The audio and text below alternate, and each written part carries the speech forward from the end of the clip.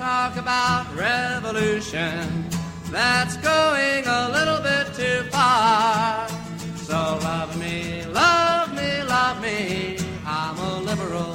Hello, and welcome once again to More Like the Worst Wing, the show where here in the fading days of 2021, we take a look back at what was formerly Aaron Sorkin's magnum opus, The West Wing, from a bit more leftist and socialist perspective. I am Stu. And I am Dave. And today we're going to blow through the first 3 episodes of Season 6 because they are pretty coherently like a unit about the Israel-Palestine summit at Camp David. That was basically the cliffhanger from the last episode of last season. Correct. That got set up at the very end of Season 5 with Josh and his clandestine dealings. Yeah. So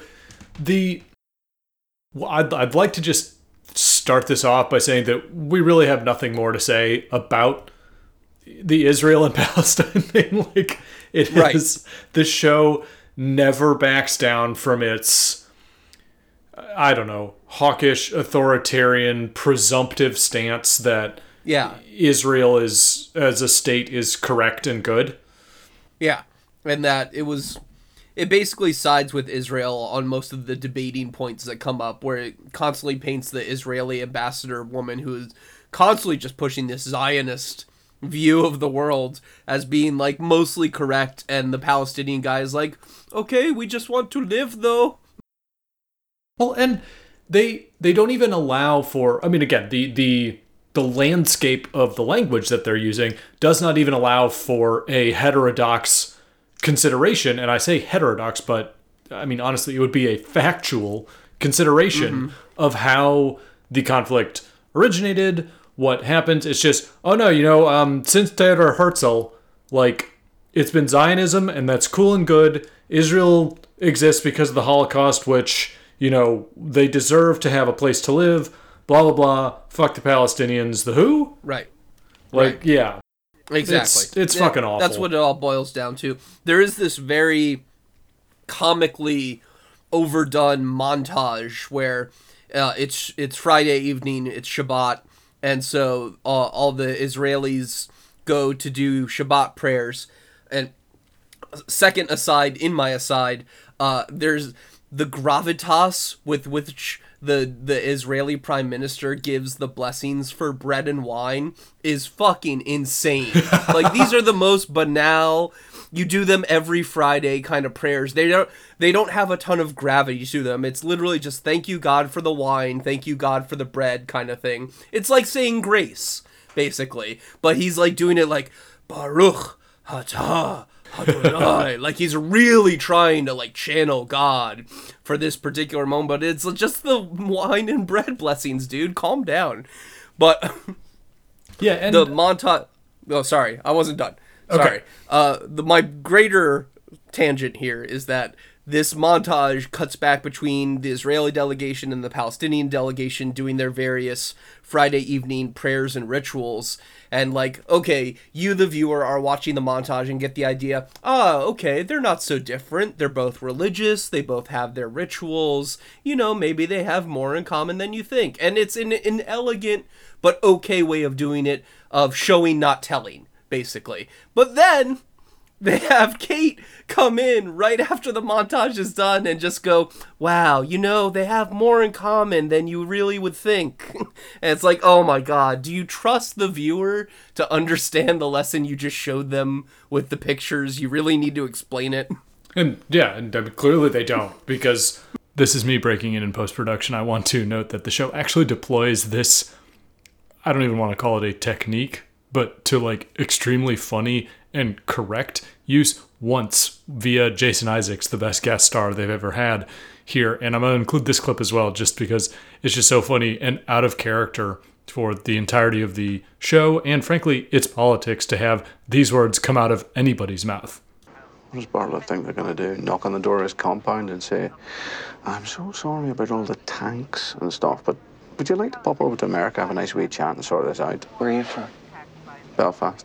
Yeah, you guys are really the model on how to work things out over there.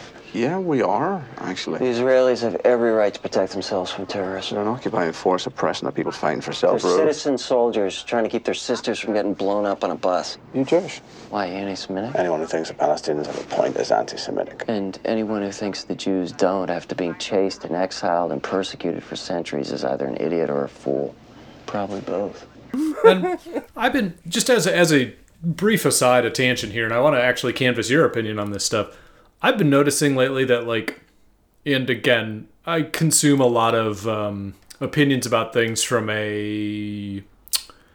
let's just say from the libs, in terms of media, where it's like people will rave about like new television shows these days, like some stuff on Hulu I watched Only Murders in the Building, or I started watching Only Murders in the Building, and there have been a couple shows on like, like Apple TV and stuff like fucking Ted Lasso. Like, I feel like it has become enshrined in writing that you must write to idiots.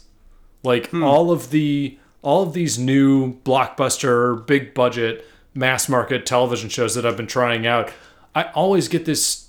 It is just, it's not being insulted, but it's just like, you guys pace this so slowly and write this so deliberately. I get it. Some people might not be able to pick up on this stuff, but oh my God, I feel like you're treating me like I'm an idiot. Like I am not a child. Right. It's the lowest common denominator thinking, and I think it's just a sort of natural pitfall of mass marketing. When you're trying to hit the broadest possible audience, you want to make sure that no one bounces off of it because, like, well, it was too hard to follow. Like, remember all the people who, like, thought Inception's plot was, like, really complex and hard to follow?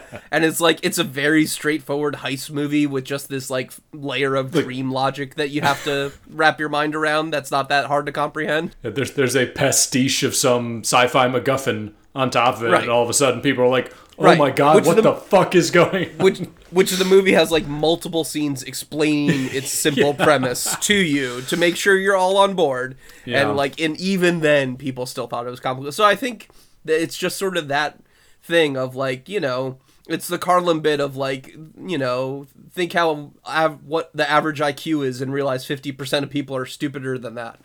Yeah, and in this show, it seems a little jarring. I think it comes off because this show has always carried itself with an air of sort of, I don't want to say smug, because it's not malicious necessarily, but it is written for an audience that enjoys politics, so they should feel comfortable. And enjoys wordplay and enjoys, like, big words being thrown around and sort of stuff like that. So, yeah, it is, you know, smarter than your average show. You know, definitely smarter than, like, a sitcom or what have you. You know, that's not, like, Arrested Development. And so, but, like, you're more, like, for a camera sitcom. Well, yeah, and this just seems a little bit out of place. And, yeah. I mean, yeah. It's something I feel like you wouldn't have seen in the Sorkin years. I gave Sorkin a lot of shit for lots of things and lots of various flaws, but he was never, like, pound you over the head level obvious about this kind of thing. He can be obvious, but he's not, like, insultingly, you know, where you feel like, okay, this is for the dum-dums in the audience kind of thing. Yeah, well, and so in that scene, the prime minister, the guest star, is Armin Mueller-Stahl, who is a cool guy, I think, and he's also he's fucking 91 years old now. So he was literally born in Prussia when Prussia existed, which I find fascinating. So that's cool. Yeah. he's in fucking everything. He's one of those guys, like he's in everything. Sure. So. Yeah, you recognize him from a million different things in movies and TV. Yeah. But yeah, and then the peace accords, they go on for a while, and there's a little drama here and there. Here's something I want to mention. Bartlett does this very liberal thing of early on, they're just, like, having an argument about something. He's like, guys, this is just the meeting where we assign topics. Oh, yeah. No discussion can happen at this particular meeting. And, like, that's just the most lib fucking thing I can think of. Gentlemen, this is the pre-committee hearing to canvass membership in it's just like Jesus Christ. No new business will happen in this meeting. New business will happen at the scheduled time in the real meeting. And this means we're doing work. It's like, yeah. So eventually they come around just in a broad kind of strokes thing. Tentative agreement, basically. Yeah, they get to a tentative agreement where, yeah, go ahead. Kate cracks the case of like, oh, if we just let the Palestinians have a few holy sites and have like custodial ownership of them, like the Saudis do of Mecca, basically, this is the great thing that will bring both of them together, and it creates this like two-state solution sort of thing of like, okay, well, you'll have this and we'll have this, and we'll separate it out here and there, and blah blah blah, and there we go. Israel-Palestine is just solved. Bing bang boom, done. Well, and so it also sets up the sort of future internal conflict between the administration and Congress, because basically in order, and again, this is what no materialism does to a motherfucker, in order to enforce this agreement and have, for Al-Aqsa or whatever ceded to the Palestinian government as like a sovereign territory, they need to deploy 20,000 troops to 20,000 American troops. And here's my favorite thing. Leo flips out about that. And like, just absolutely batshit fucking what like fucking hypocrisy. Just and, like, he was the one in the flashbacks explaining to Governor Bartlett that the 1,000 troops going to the Philippines for a peacekeeping mission, and it's no big deal, it's a peacekeeping mission. Now he hears 20,000 troops peacekeeping mission in Palestine. He's like, you can't command American troops, you will regret this.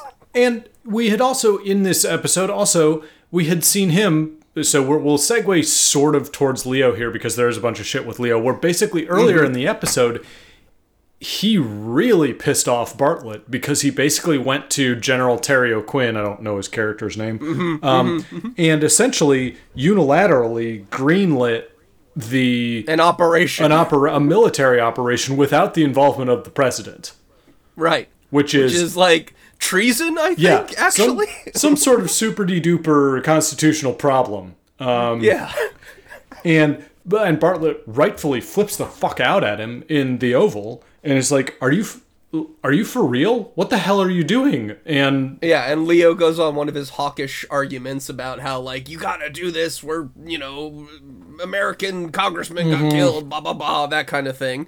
And then it's so funny to see him flip out later on. But yeah, let's keep the focus on Leo, where, they have a big blow up about that, and then they're really on the outskirts, which is sort of the driving tension of after, besides the actual summit itself. So the summit gets wrapped up and basically plunks the dramatic tension back into the American governance process, because now the international politics are taken care of. They just need to hammer out the hows and whats on the domestic side of like getting the legislature to agree to this plan. So Leo has been, as we mentioned in our last couple of episodes, Leo has been leaning hard hawk and like ruthless hawk for a little bit of time here. It sort of came out of nowhere where he is just like completely abdicating any sort of political analysis on this stuff and just being like, nope, gotta blow shit up.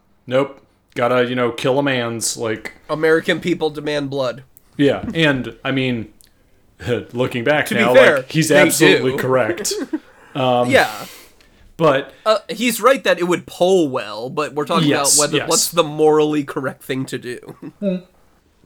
And they do have the good grace to take the time to be like, we are polling on this, and people are baying for the blood of Arabs. Yes. Like... Yeah, so spot on accurate, you know, very...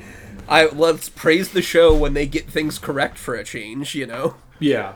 Yeah, it would have polled incredibly well. As I think we said at one point, the president says something like, all I have to do is bomb you and I win re-election. And, like, bomb you and eat a Nathan's hot dog and I win re-election by, like, 70 points or whatever. And, like, yeah, like, absolutely. But Bartlett, to his credit, is trying to do the morally correct thing and push for peace.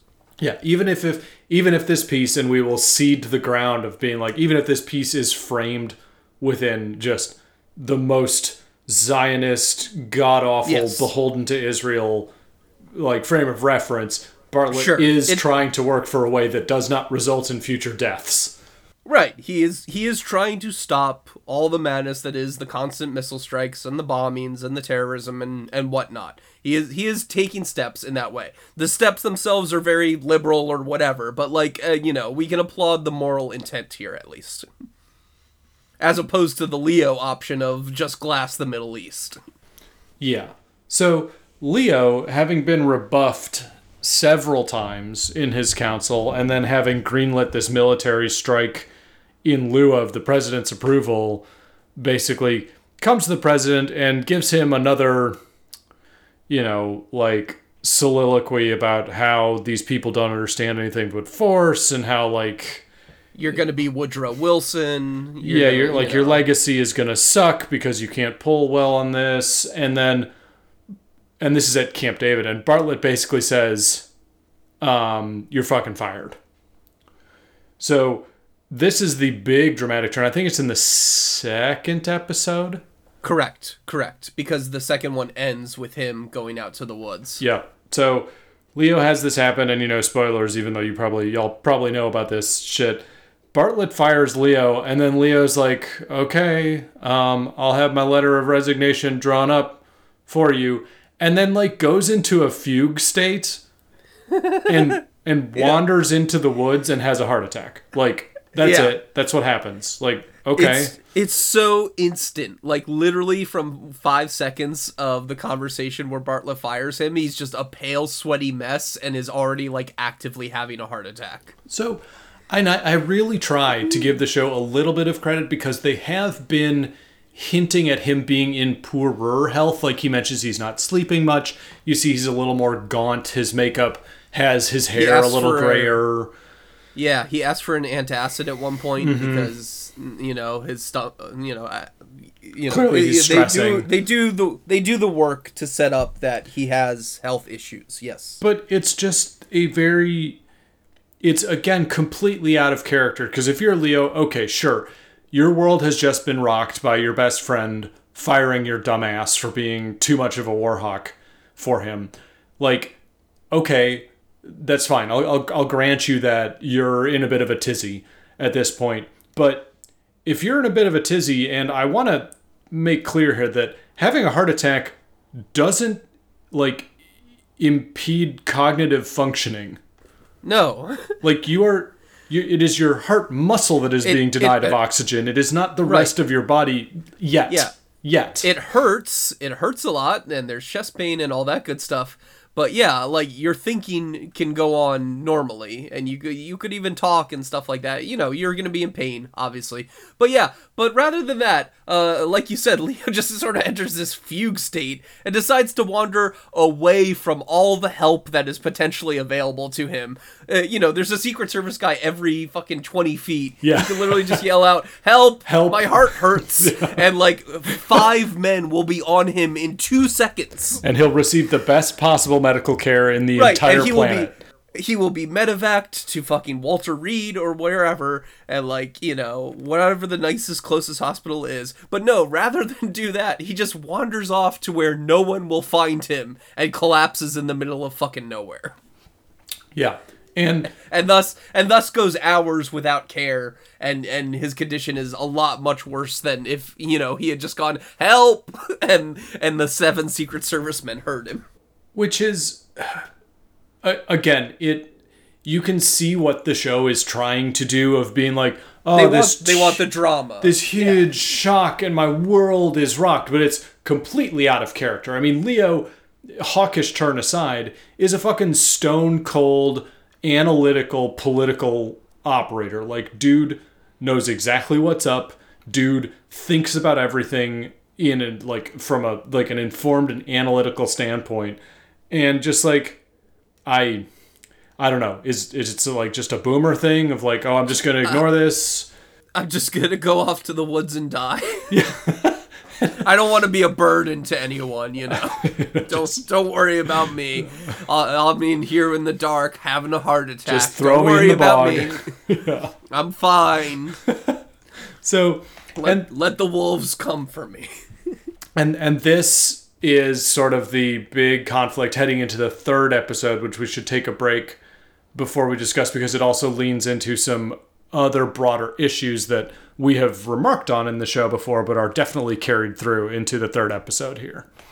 Yeah, so the second episode literally ends with, like, Josh being like, hey, I haven't heard from Leo in a while, I'm gonna call him. And just, like, a panning shot of the woods where he's fucking collapsed and you hear the cell phone ringing. And that leads us into our, like, ending credits, da-da-da-da-da-da-da-da-da, like, happy music, which is another great tonal clash that I enjoy. I think, and I can't remember whose phone it was, but it was definitely, I don't think it's Leo's, but somebody has Samba, like the old Nokia Samba song from Zoolander as their ring. And I'm just like, pick up the phone! Kill the Prime Minister of Propecia! Oh, man. So let's take a break here, and we'll come back and talk about working yourself to death.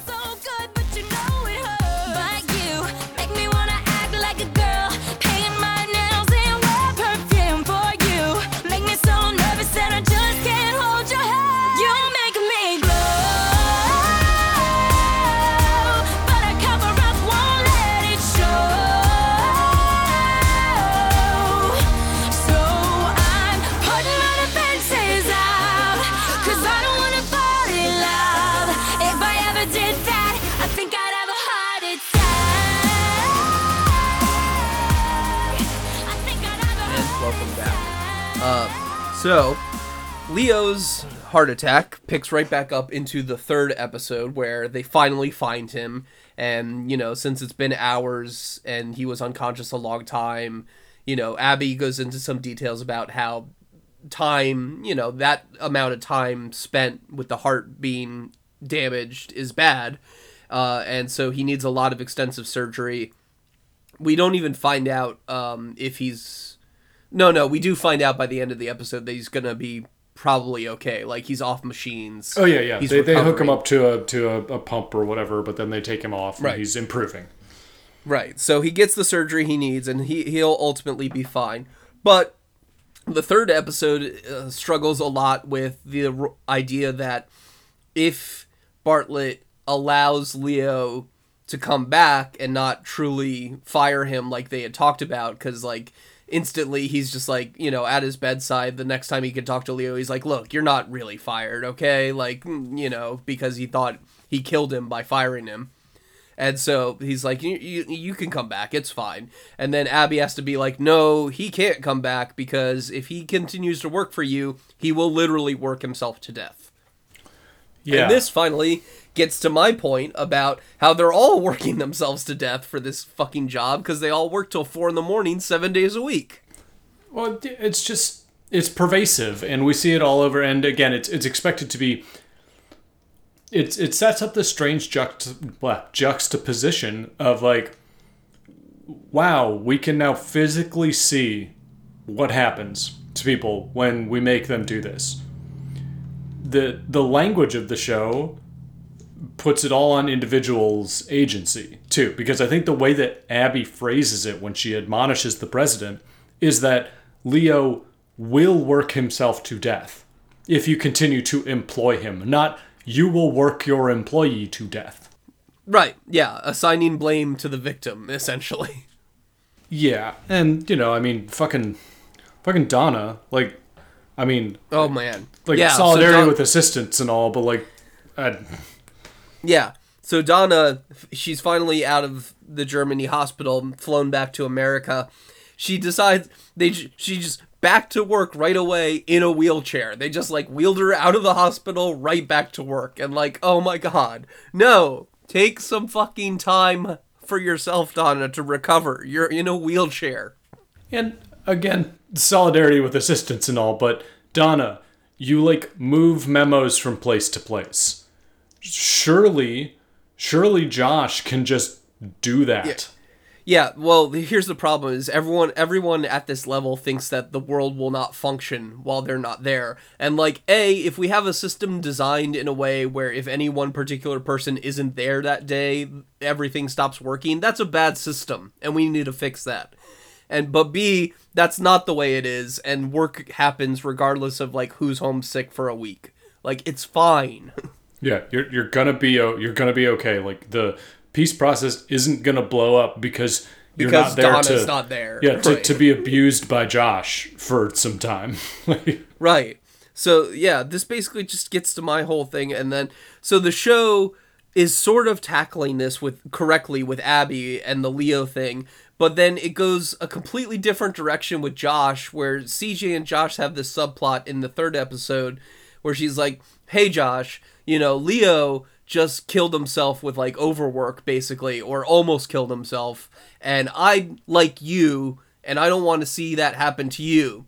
So rather than like encourage you to work less, or maybe we could talk to Bartlett about how we all shouldn't be here till 4 a.m. every single night. Yeah. I'm just gonna blame Josh for eating bad donuts and stuff, and say that's what's gonna go to his heart attack, not all the overwork. And I mean, this is 100% a product of the times where these people were coming up, where it's just like everything was blamed on red meat and eating too much fat. It's like, I have no doubt that those are indeed factors and that American diets are absolute shit. But what about literally everything else about how you live your life? What about your polluted groundwater? What about like your fucking work schedules? What about the air that you breathe? Right. It's just donuts. It's because Josh had a donut in a meeting. That's what's going to lead to his heart attack. And they go down this weird thing where like they have a couple scenes that are entirely devoted to Josh either getting delivered junk food so that he will lose the bet that he makes with CJ. And is that CJ sending him junk food? I don't know, or it's just other people who are aware who found of it? out about it. Yeah. Who found out about it somehow.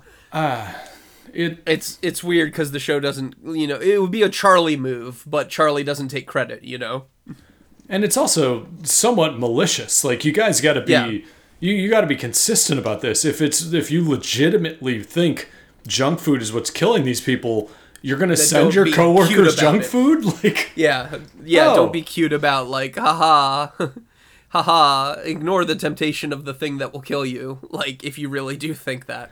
Yeah, I'm just playing. I don't want you to die, even though maybe I do. Yeah. LOL, JK, let's have dinner. And then, so all of this working to death and sort of cleaning up the messes, there's a bunch of like good cop, bad cop comedy where the Republicans who are fighting back against the conditions of this peace deal are basically bargaining for, hey, what are we going to get if we let you go forward with deploying this peace deal, which involves American troops, blah, blah, blah. And there's a bunch of stuff where Josh and Toby butt heads trying to do the same thing. Yeah, a lot of the left hand doesn't know what the right hand is doing kind of thing, where like, it's pretty funny.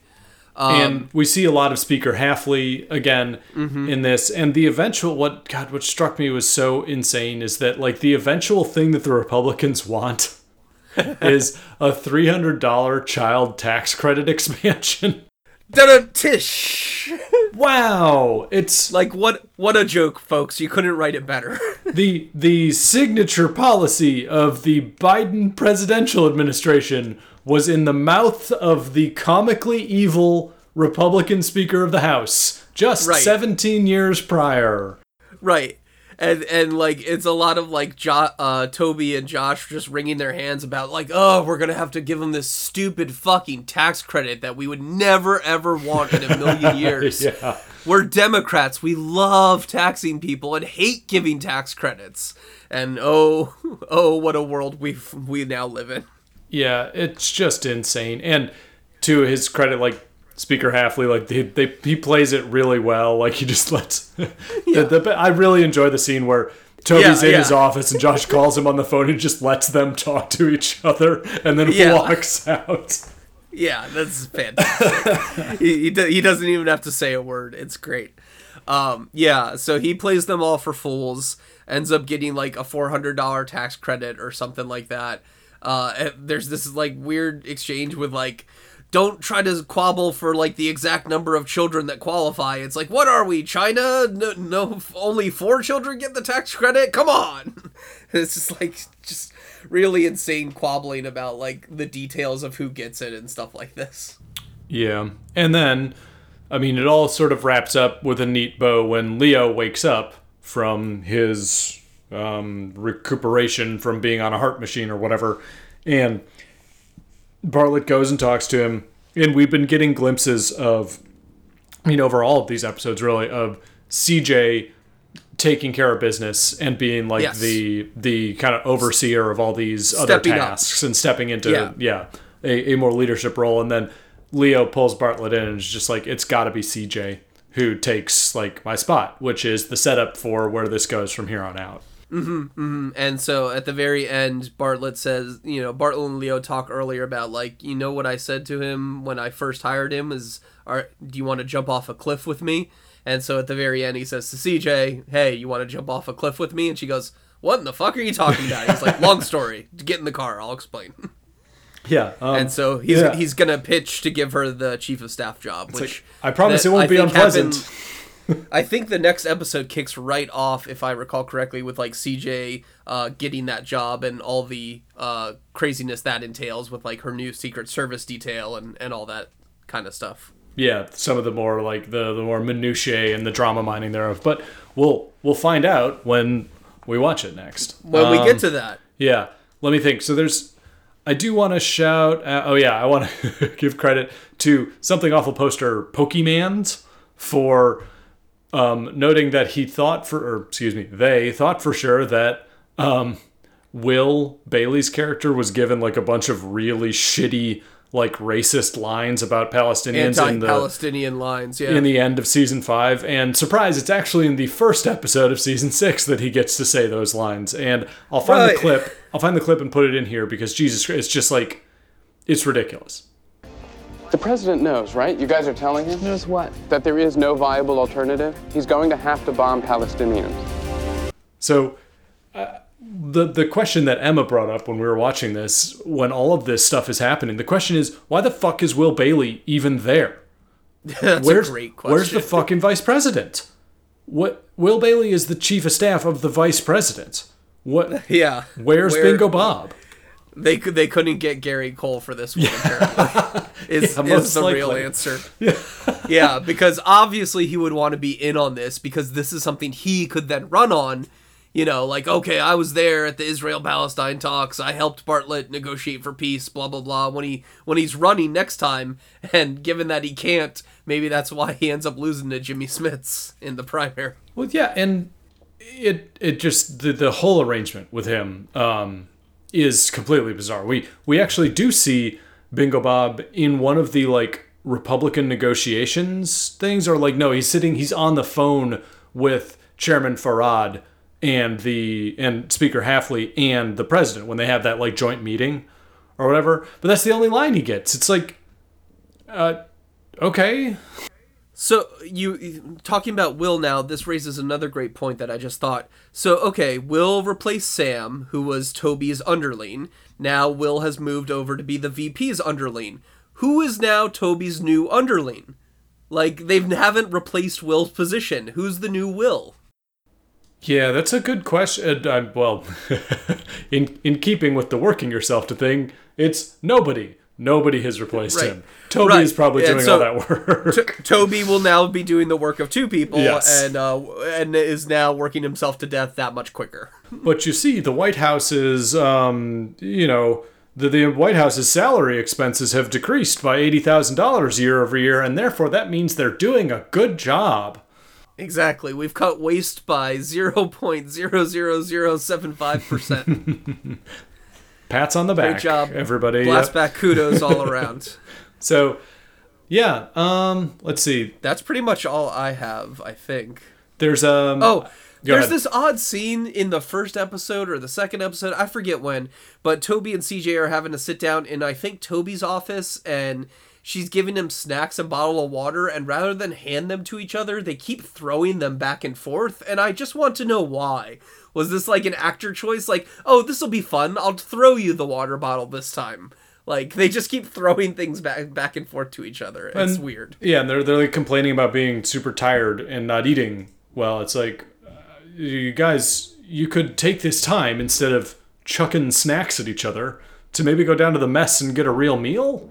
You know, there's an entire kitchen that serves all of you. Yeah. She says she had to like raid the vending machine and get the last 2 things of peanut butter crackers and like bottled water.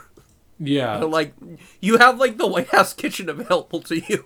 Yeah, you just call down and order a pork chop or something. Like, yeah. Go ham. Let's see. Yeah. There is. I just thought that was funny. The only other thing, and I'm gonna make a big note of this because Emma demanded I do it, is that I would never make this point about the fashion choices of the variously parachute pantsed men on this show.